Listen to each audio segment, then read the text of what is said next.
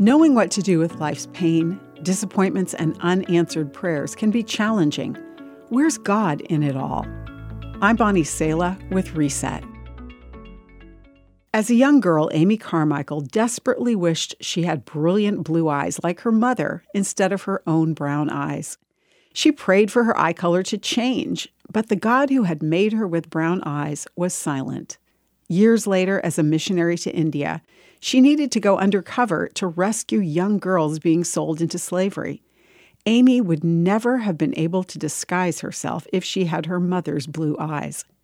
As she looked at the precious rescued little girls, she had a profound moment marveling at the wisdom and foresight of God, even in our seemingly unanswered prayers. Today, we may bring God far more desperate pleas and painful burdens than requests for a different eye color.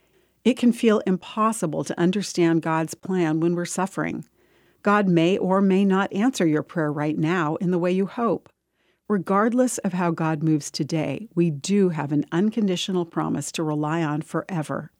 The Bible book of Romans says, God causes everything to work together for the good of those who love God and are called according to his purpose for them.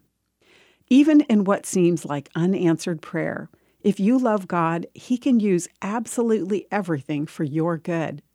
Clarity may come in a minute, a day, a year, or only in eternity, but this promise is true.